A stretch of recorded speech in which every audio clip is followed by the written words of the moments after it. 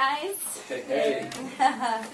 Well, today I'm going to be speaking on Isaiah 58. I'm not sure if you guys know that passage, but it's one that is so dear to my heart. And the Lord, over the past 4 years, has just been transforming me more and more and developing a love for this scripture.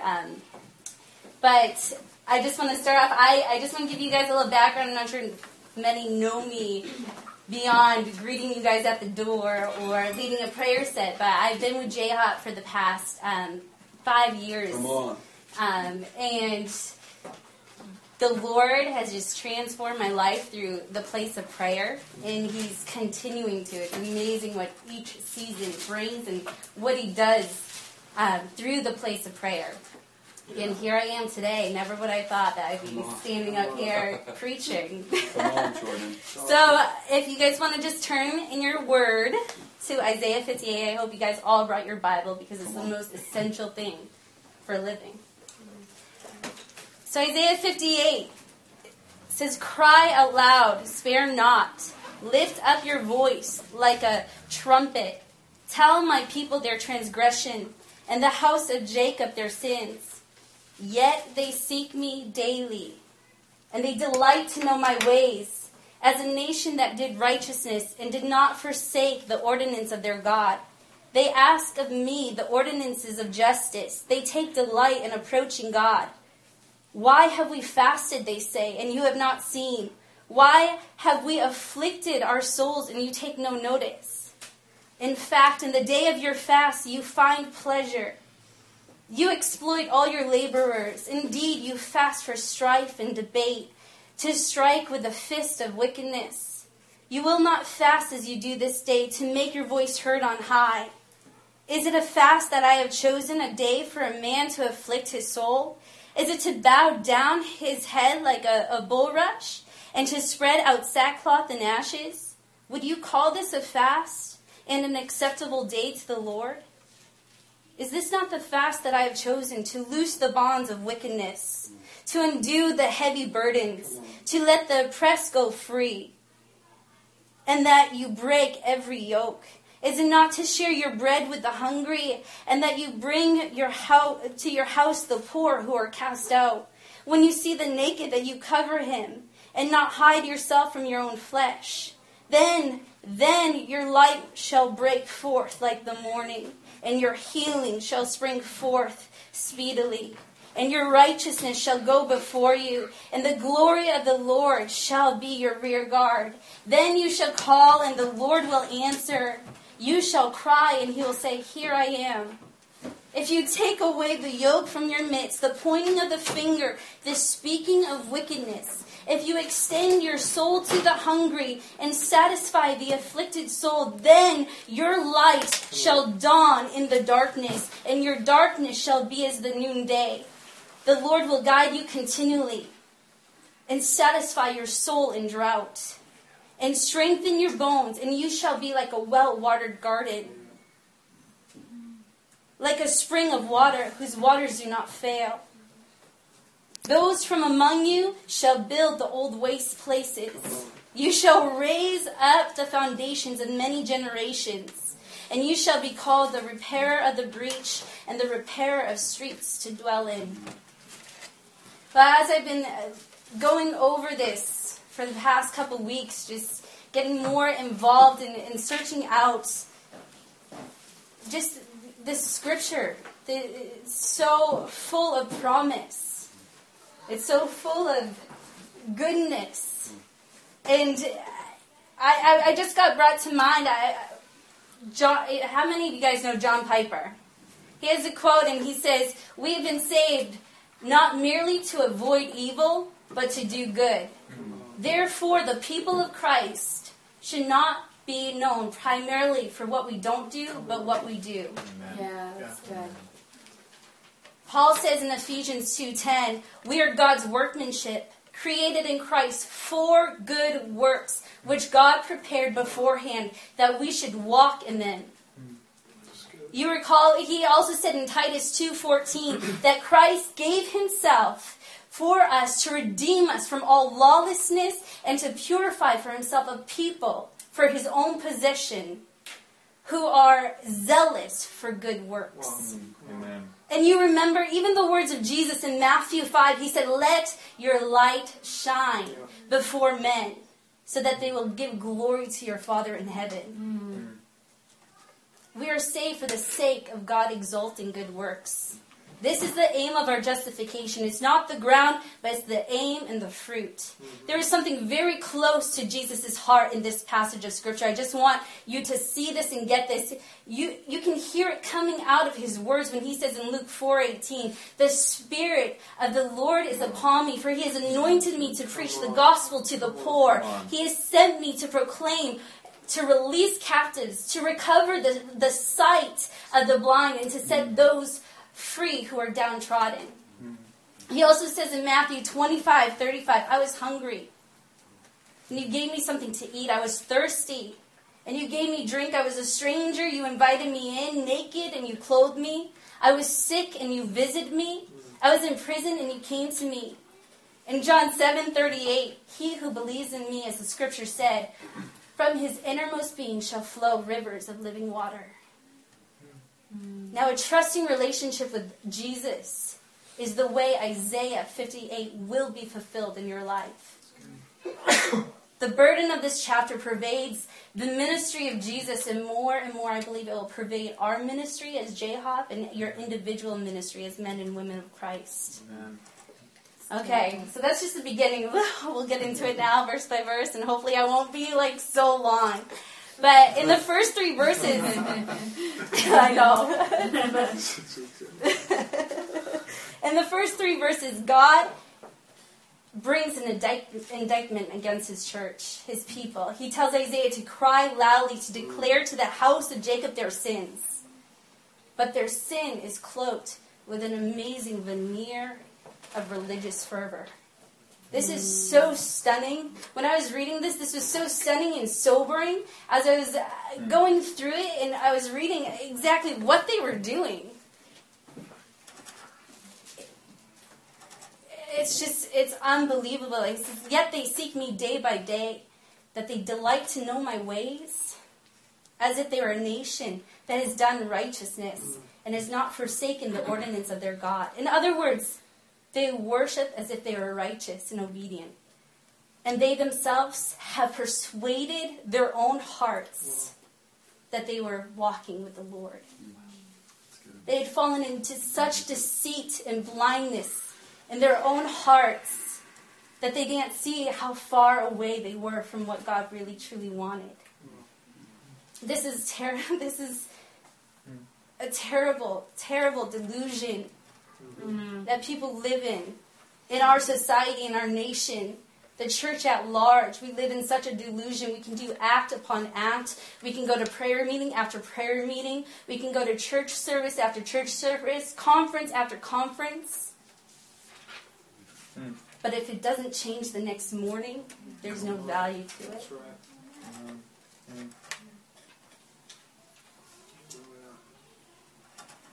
Just kind of this fall. He goes on near the end of verse 2. They ask me for just decisions, and they delight in the nearness of God. So they want God to intervene for them with righteous judgments. Things aren't going well, as we will see in a moment, but they do not see the real problem. They love to come to worship. They love to come to services. They enjoy it. They talk the language of the nearness of God. They talk the language. They know it. They know the rhetoric. We know it. We can come in here. We can pretend and put on this face and actually almost believe it in our hearts that we are so close to God. They may even have such a moving religious and aesthetic and experience with God in their efforts to draw near to Him, but something is wrong and they don't know what it is. You see it. They don't know what is wrong. They ask, they cry out in verse 3 to God. They say, why have we fasted and you have not seen? Why have we humbled and afflicted ourselves and you have not heard? Something is wrong.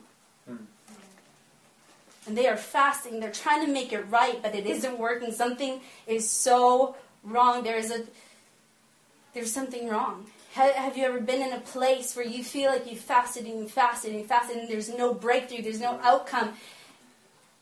I would choose to shine the mirror of the Word and see, are you doing it for yourself? Matthew, in the Beatitudes, when Jesus is talking through Matthew 5 through 7, he talks about how,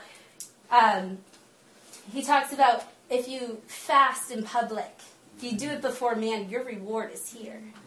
You'll get a temporary, people will pat you on the back and say, way to go, wow, look at him, he fasts all the time, and look at her, like she's constantly in the prayer room. But the reward is here. So there is a total of 5 religious things that are mentioned in verses 2 through 3 that they are doing all in vain. In verse 2 it says they are seeking God. They delight to know God's ways. They ask God for decisions, just decisions, and they delight in the nearness of God. And in verse 3 they are fasting and humbling and afflicting themselves. All of that, and God tells Isaiah to cry loudly. To cry loudly, not quietly, but to cry out loud, to declare the iniquity of this people. So here's a fasting that is not pleasing to the Lord. Here's a worship that is just not pleasing to the Lord. It's the kind of worship we don't want here. At J-Hub, we don't want this type of worship here. And yet, what is wrong with seeking God?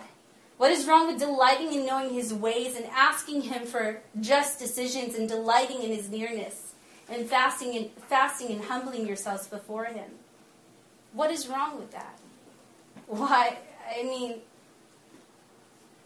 when I look at that, I just see the reflection of my own self. I'm like, I do all that. And it's sobering. And I have to say, God, search me and know me. And now I understand. When I was reading this, it came to mind about David. And why David was constantly saying, search me and know me. Reveal the hidden places. For I don't know the deceitfulness of my own heart, my deceitfulness of my own ways. I think I'm someplace, but I'm really not.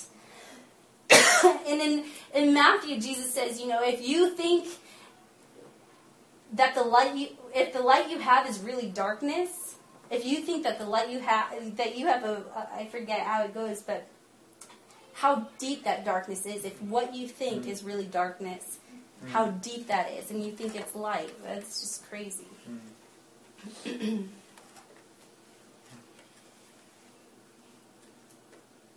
made me just want to get so real with God. Just bare my heart and say, I don't know, what's my real motivation? What is it? Where's this all coming from? I don't want to be a people who cry out day and night, who give myself to a place of prayer thinking I'm one place, but what is this all about? Is this my true heart? Why am I doing this? God, reveal my heart to me. Because I deceive myself and I don't even know it.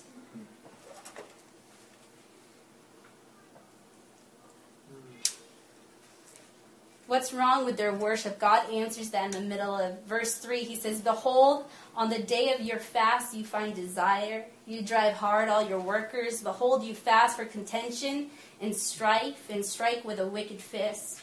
You do not fast like you do today to make your voice heard on high. Is it a fast like this, which I choose, a day for a man to humble or afflict himself? Is it for bowing one's head like a reed and for spreading out sackcloth and ashes on a bed? Will you call this a fast, even an acceptable day to the Lord? So here's the issue at hand.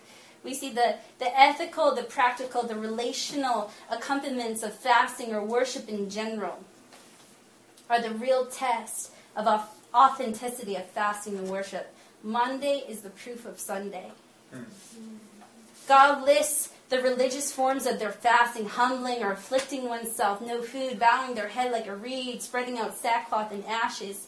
Then he lists ethical accompaniments of fasting. You go after your own pleasures in some other ways besides eating or watching TV. You drive hard all your workers and you're irritable or you're angry and you stir up strife. And God asks, is this the fast that I want? Is this what I want from you?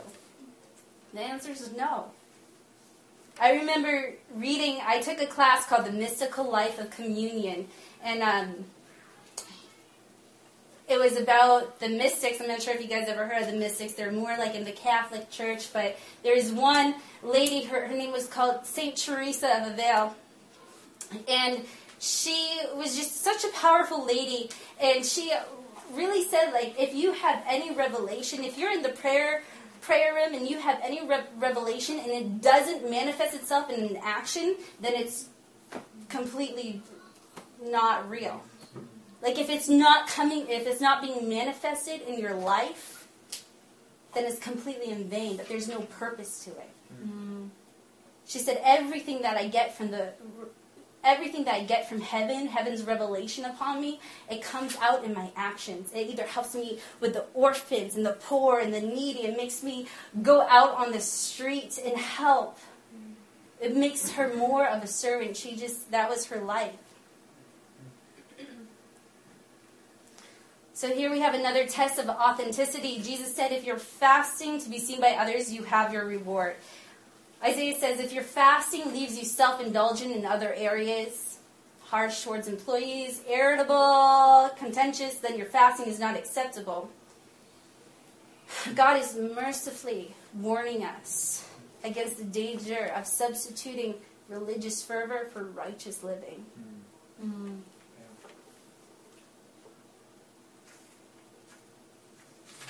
Don't make the mistake here, though. I just want true fasting may be God-blessed means of overcoming harshness at work or anger or strife or self-indulgence. But if fasting ever becomes a religious cloak for minimizing or hiding those things and letting them go on and on, then it becomes hypocrisy and offensive to God. So if you're fasting and giving yourself to these things and it's a direct attack against your sin, then it's just, I don't know why you're doing it, because you're just cloaking yourself in self-righteousness, basically, which will get you nowhere.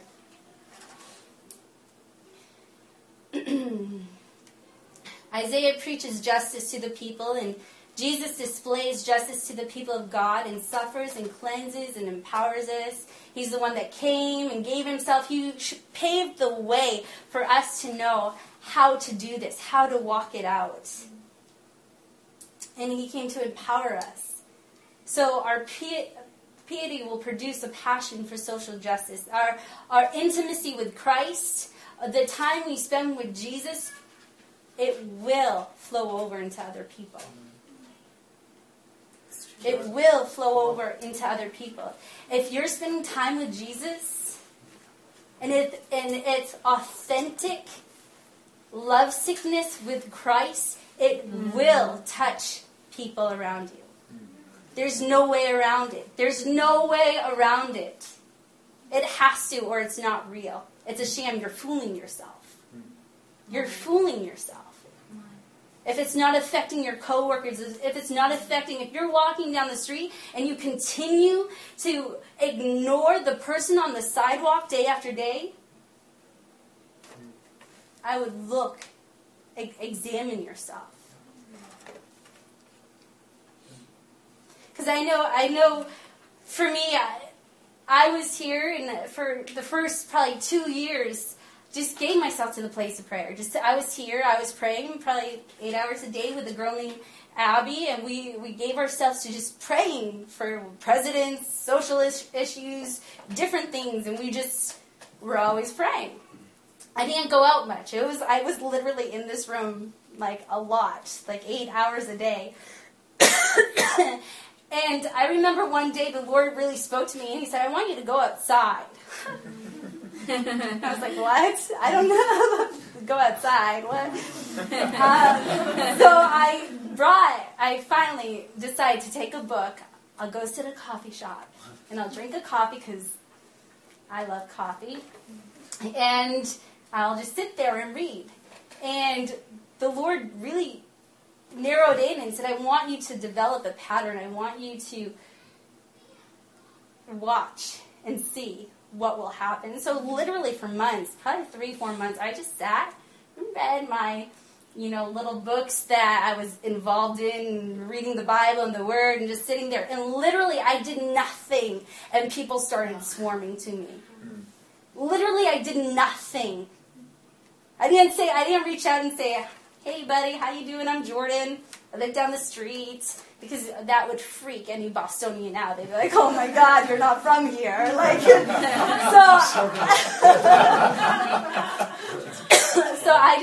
I just sat there and I said, "Lord, like, you got to do this because I am not comfortable. I'm not called. I don't feel like I'm called to people. Like, I'm like, that's my no, seriously. Like, I was like, I'm called to the house of prayer. I'm called to prayer. I'm not called to people at all." And I'm like, that's my sister's job, who's in New York City, dealing with the poor and the broken and the destitute. And slowly but surely, the past 3 years, I mean, the Lord has opened doors where I have been able to just... Yeah. The community out in Central Square, it's unbelievable. I have... Just a couple weeks ago, I was walking down the street, actually, and a friend of mine, Jacqueline, she's homeless, her and her husband, Franny, and they love me to pieces because I met them. I sat out in the rain with them for like 2 hours, just talking with them and loving on them, and bought them food, and we ate together and just sat with them. And ever since then, I built a relationship with them, and it's just been awesome. So I went over to say hi to them, and there was this kid that I had never seen before. And because I'm out there so often now, I recognize new people. Like, I've never seen you before. Who are you? But the kid comes up to me, or Jacqueline says my name. She's like, "Oh, Jordan." And the kid looks over, and he's like, "Oh, you're Jordan." And I'm like, "Yeah, I'm Jordan." And he's like, "I've heard about you." He's like, "Can I talk to you over on the side?" I'm like, "Oh, sure." I don't know. I guess. So we walk a couple feet away from everybody else, and he goes, "Listen," he's like, "I just got out of jail." I'm like, "Oh, great."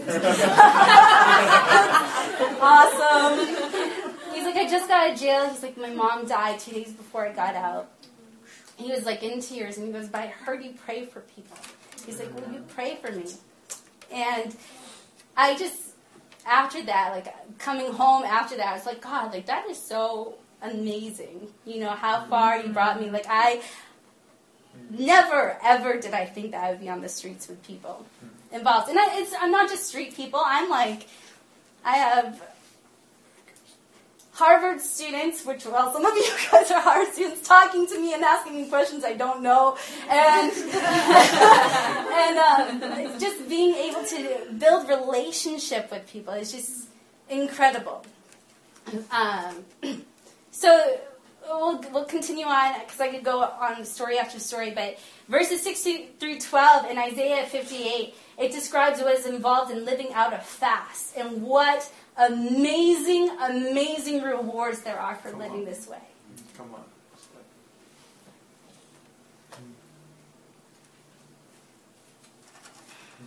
This is so awful. Okay.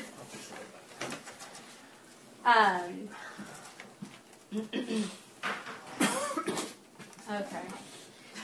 First, the description of fasting itself, and then the promises of God for those who live this way. Don't make the mistake of thinking that this is like a job description of like things that you're required to do. Like, I just want to make sure, because we don't have to earn anything from God. He paid the price, and we are His. There's no earning going on here, but the God of Isaiah cannot be negotiated with. He is sovereign and free. He gives graciously to those who trust Him. Isaiah 30:15 says, "For thus says the Lord, the Holy One of Israel, has said, in repentance and rest you shall be saved. In quietness and trust is your strength."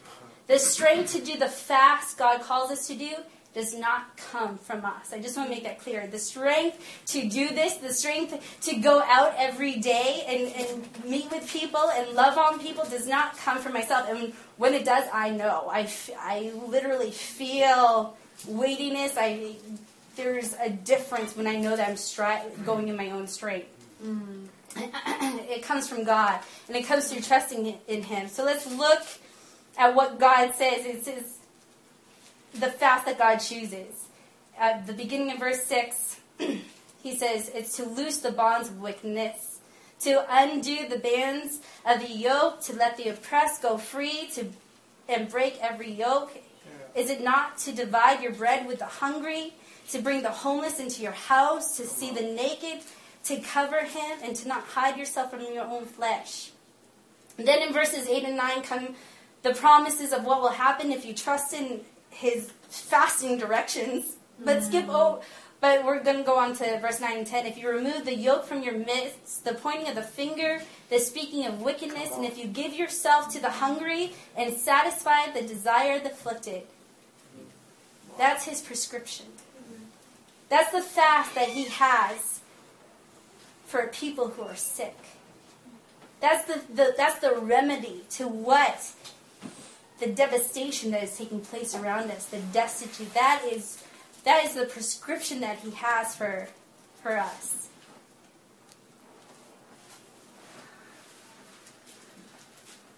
Lift the burden of bondage. In this fasting, we are called to lift the burden of bondage. It says to loosen the bonds of wickedness, to undo the bands of yoke, to let the oppressed go free and break every yoke. Verse 9, if you remove the yoke from your midst, bonds, bands, yoke, oppression, yoke. The point here is live to free other people, not burden them.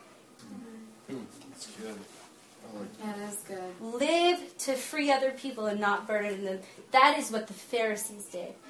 Jesus said in Luke 11:46, woe to you lawyers as well, for you weigh men down with burdens hard to bear, while you yourself will not even touch the burdens with one of your fingers. We are called to free people from burdens and not oppress them with burdens. Feed the hungry. In this fasting, we are called to feed the hungry. Verse 7 says, is this the fast, not to divide your bread with the hungry? I remember one day I was walking out on the street, and I came across my friend Tommy. He's in a wheelchair, and he's just funny. He's a funny man. He's probably in his 60s.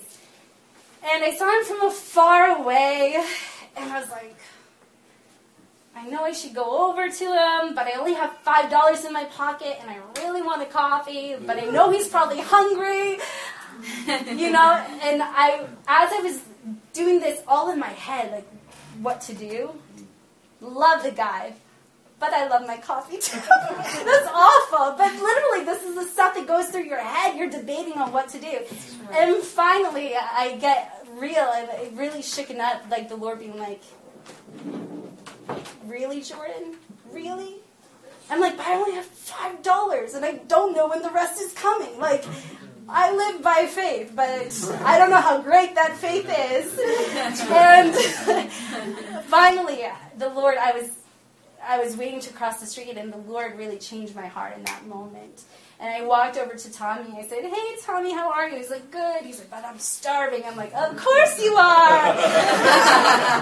What would you like to eat? And he's like, pizza. I'm like, oh, from 7-Eleven, thinking I could still get by. He's like, how about from the pizza joint next door to 7-Eleven? And I'm like, yeah. Do you want some soda to go with it?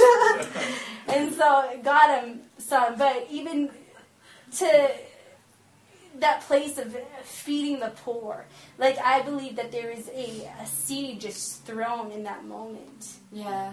Whether words, like, it was just an instance. Like, it was probably a 10-minute ordeal. I fed him and then took off.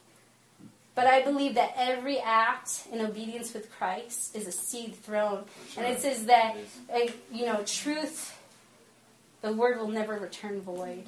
Yeah. So I just pray, even over Tommy and all the people every day, just like whatever is done, whether words are spoken or not spoken, that seeds would just grow, whether I see the fruit of it or not, that the Lord is the God of salvation, that He harvests. He's the one that brings about salvation. I'm just obedient, and I just do what He says. House the homeless. Sorry. Housing the homeless. In this fasting, we are called to house homeless. and bring the homeless and poor into your house.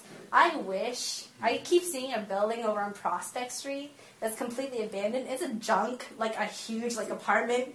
It's junky, it's disgusting, but I keep going, oh, that could house so many people. It could just, and it's just there abandoned for years since I've moved here. I just keep praying over that the Lord will give J-Hop so that we could house the homeless and actually do it right. Clothe the naked. In this fasting, we're called to clothe the naked. It's not very often you go down the Central Square and see someone naked. Although it has happened. Nothing surprises me anymore. We're also called to be sympathetic towards people, compassionate, to feel what others feel, because we have the same flesh. It says in Hebrews 13:3, remember the prisoners as though in prison with them, and those who are ill-treated, since you yourselves are also in the body. You have the same flesh as them, so put yourself in their place and what they would feel. So oftentimes I'll get in discussion with other people because they'll talk to me about what I do and why I love people and homeless people, and they're like, but they made their choice themselves, just what the heck, and just these conversations. But it's just if I was in that place, if I was sitting there on the sidewalk, I don't care what choices were made. I don't care their past or what the choices led up to that. If I was in their place at that moment and somebody either ignored me and walked by, that would be heartbreaking, number one. Or number two, somebody came and stopped and said hi and sat with me. That would mean so much more. That would mean so much.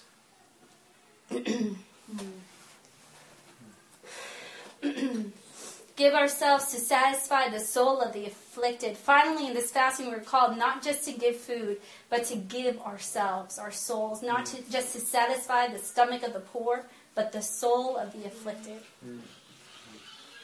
And if you give yourself, your soul, to the hungry, satisfy the desire of the afflicted.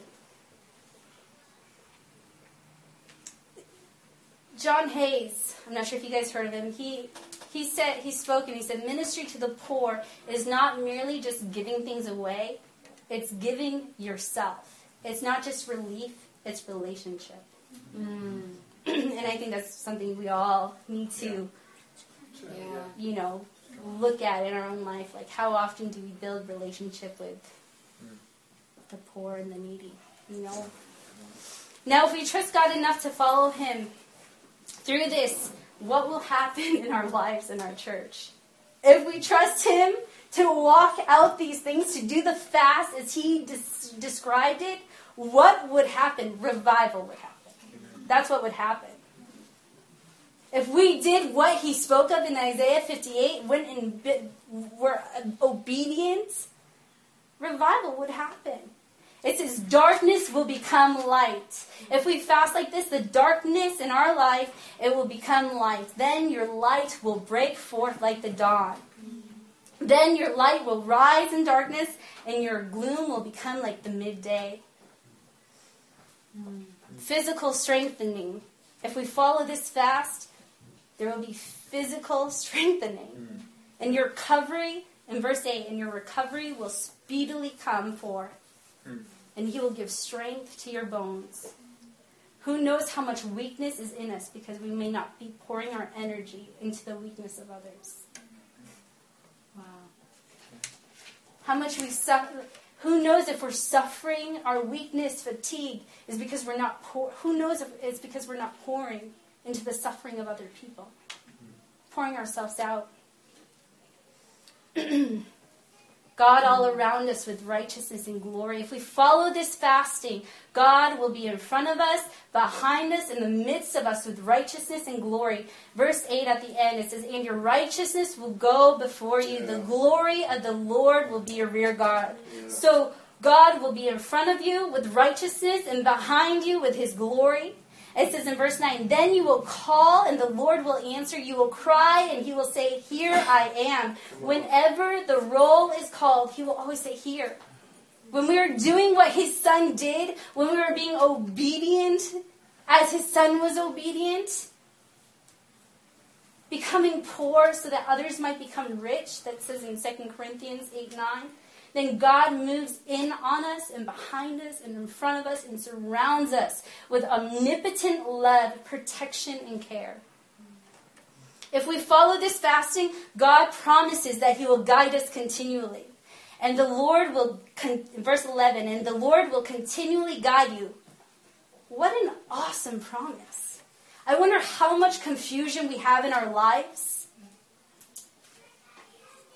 is due to not pouring in to the poor.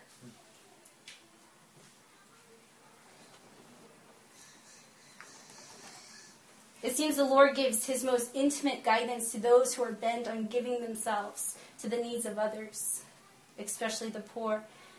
It says God will satisfy our soul, verse 11, and he will satisfy your desire in scorched places.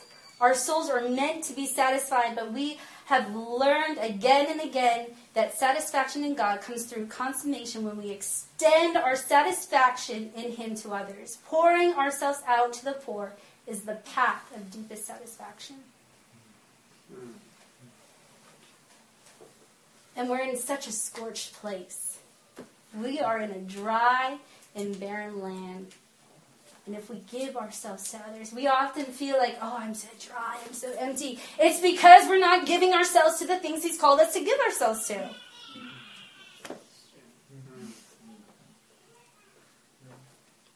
God will make us a watered garden. If we follow the instructions to fast, he will make you into a well-watered garden with springs that will not fail. At the end of verse 11, it says, and you will be like a watered garden, and like a spring whose waters do not fail. I believe that is directly connected to John 7:38, where he says, he who believes in me, as the scripture says, from his innermost being shall flow rivers of living water, as a spring of water that does not fail.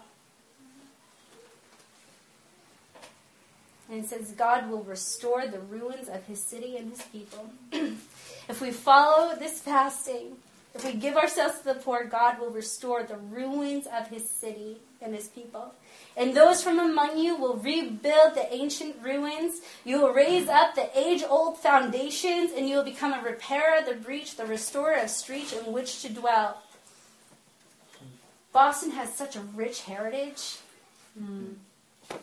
I know that in my prayer life, I constantly ask the Lord, God, I want to be a restorer of the breach.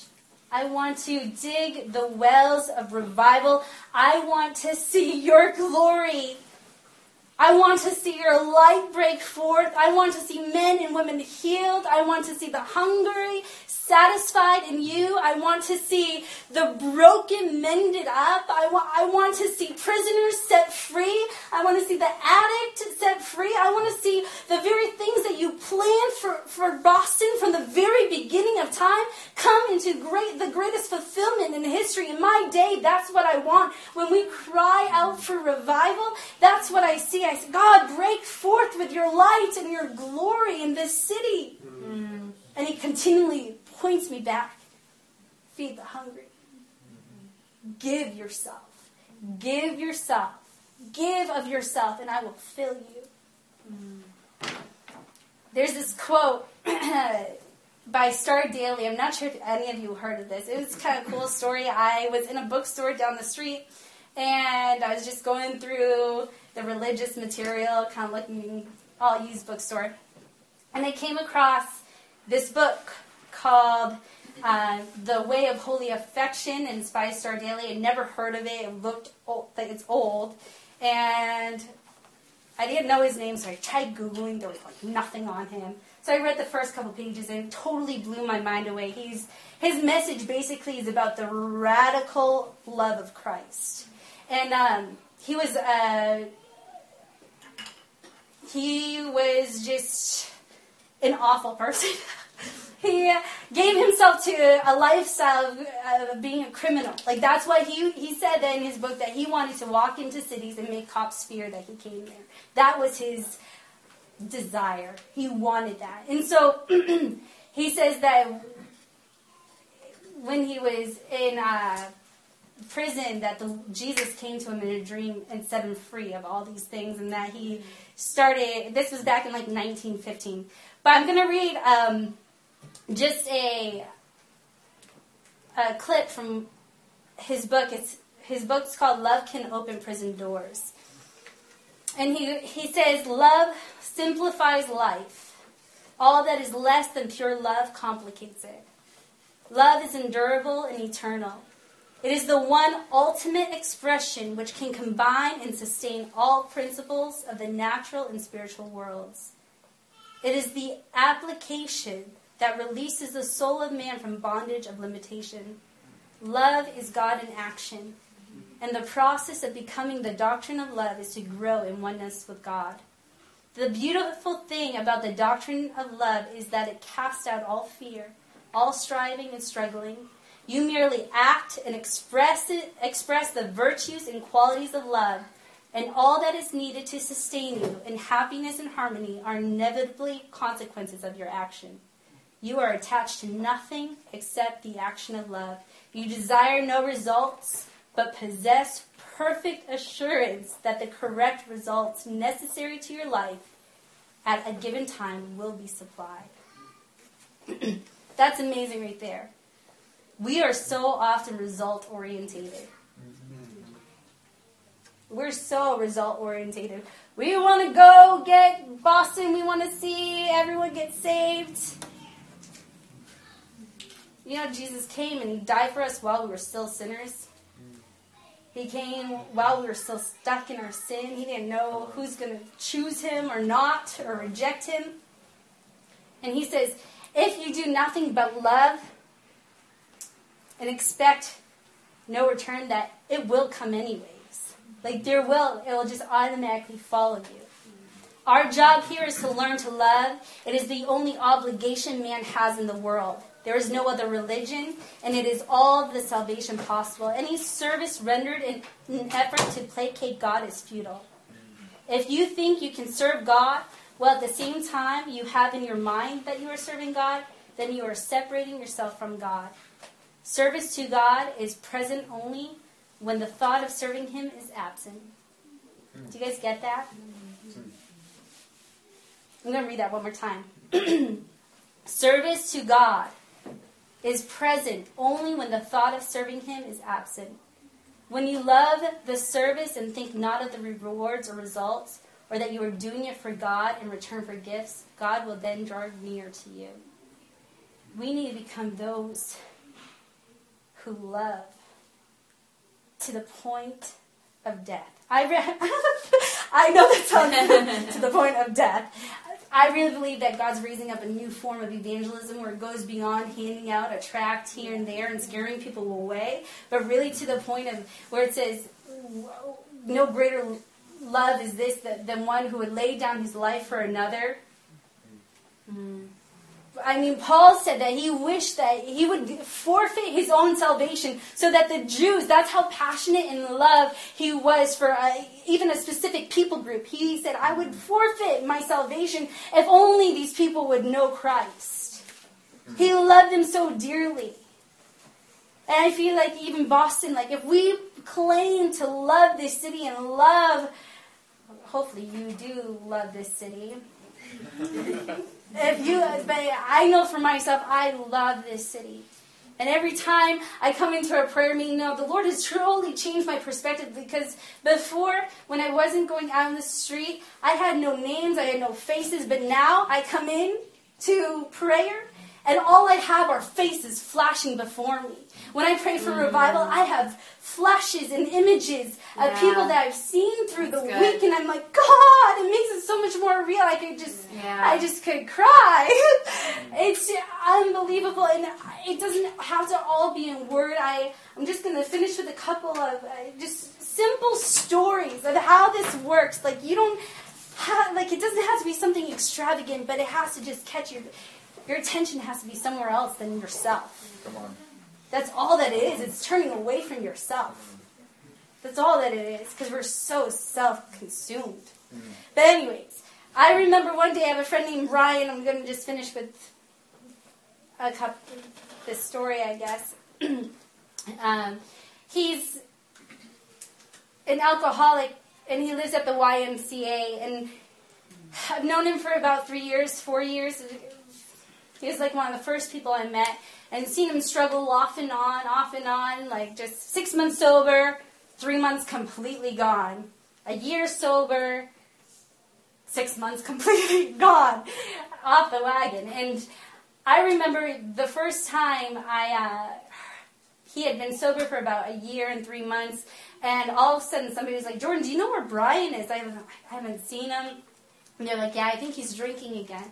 And I remember just going up and down one night, Mass Ave, up to Davis Square, like just going into the bars and just looking for him. I wanted to drag him out and get him some help. Like, just like, no, this isn't happening. Like, you are not, because he went to Gordon. He was a Gordon student at one point. He knows Jesus.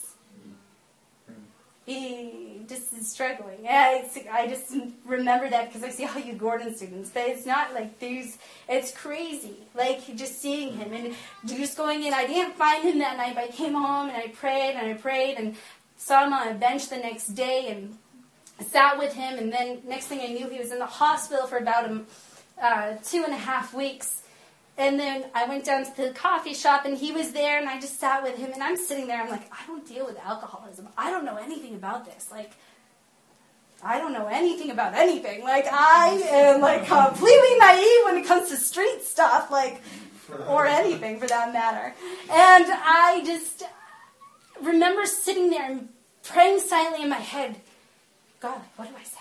What do I say? What do I say? Like, I want to see him free. Like, what? He looks awful, like, it looks so bad. He just looks so bad. God, I want to see the chains of addiction broken off of him. What can I say? And the Lord said, shut up, Jordan. Be quiet. Sit with him. And I sat there with him, and we sat there, and I just go, how are you, Brian? And he's like, not good. And I just sat there, and then all of a sudden in my head, the battle with God, I always do this. It takes me a few minutes to actually obey, but the Lord said, Jordan, I want you to hold his hand. And I'm like, God, no. He's 37. He's young. Like, he's going to, I don't know, like, that just could be bad. That just could be bad. You know, like, I'm not going to do that. And he's like, no, Jordan. And then I'm like, I'm just thinking that, like, and then I thought, why would I be thinking that? Like, that's just not, like, that's just not normal. Like, so it's like all these tricks, like, your mind wants to play this trick on you, like, oh, it's just me thinking that. But of course, it's not me thinking that, because I would never do that. And so finally, probably I wrestled with it for about 10 minutes and got to this place of saying, okay, so I just went like this. I, like, reached out and put my hand on top of this, and he just looked at me. And tears filled his eyes. And he just started crying and crying and crying. And I just sat there. I was like, I don't know what to do. Here's just a man bawling his eyes out. And I have nothing to say. And the Lord just continued to just be like, shh, shh. And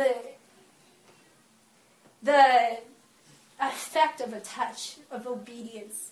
When you are obedient, whether it's in word or in action, it will penetrate the hardest of hearts. That's good. It will. And whether you see it or not, that's something I wrestled with for about the first 3 months of just saying, God, I don't see any improvement. I don't see anything. What the heck? What the heck is going on? And the Lord really said, like, it's not up to you. Salvation belongs to me. You know the weight that came off of me in that instant? Salvation belongs to me. But you just need to be obedient. Stop being so self-focused, self-consumed.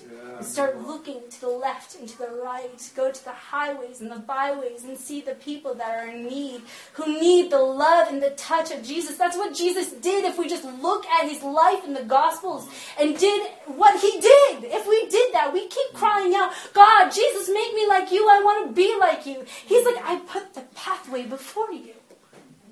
And so even on Friday, we have the outreach. this is on a scale, this is so minimal. This is something that we need to get our hands into. I encourage you. Revival is within you, and it will only come when you turn from yourself and start looking outwards. I just want to encourage you, if you need, I don't know how to even end this, but if you need prayer for anything. Yeah, that's good. Listen, I got a couple of things to say right here.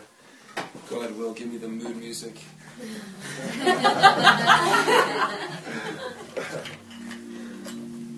A couple of things are going through my head. Simply that Jesus was filled with compassion. It wasn't boiled down to a science or a program or some kind of structure. Simply, he was moved with love for those who needed ministry, those who needed affection. And I am honestly a firm believer of this, that we cannot go throughout our Christian life without our hearts being turned to the perishing, our hearts being turned to the afflicted. James said, pure and undefiled religion is what? Is what? It's to care for the widow. It's to care for the orphan. The first and second commandment is what?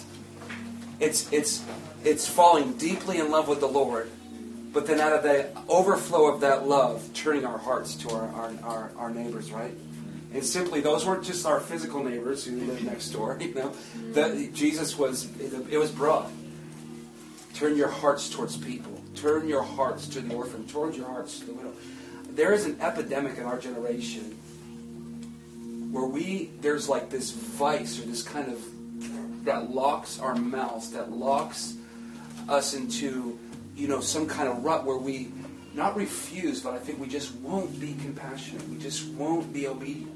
I don't know if that's the same for you, but I've walked past many people of which I've known the Holy Spirit's prompting my heart to connect with them, and I don't. I don't know if anybody can attest to that. Mm-hmm. There's something wrong with that, people. Yes, Jesus gave us a commandment in the New Testament. And we're to abide by that commandment. And it's not, we get so into our little cultures of like, just let me feel the presence of Jesus. That's awesome. I love the presence of Jesus. But I know it doesn't stop there. That presence is to do something that caused me to be moved with compassion, the compassion which filled the Son of God, to reach out to my neighbor, to live what James says is pure and undefiled religion. This may be a little hard, but we want to be the body of Christ. We need to be provoked in this area. A lot of it, we're just looking for God to move, and that's good. But we have to understand that God has made us the agent of change. He's made us that person, or that woman, or that man, who actually are being called and hopefully prompted to reach out to a dark and dying people, perishing people, afflicted people. You understand what I mean? So that was the error of the Pharisees. Jesus was hip to that. Jesus knew that they were just heaping up on things, calling people to things of which they knew they would never do.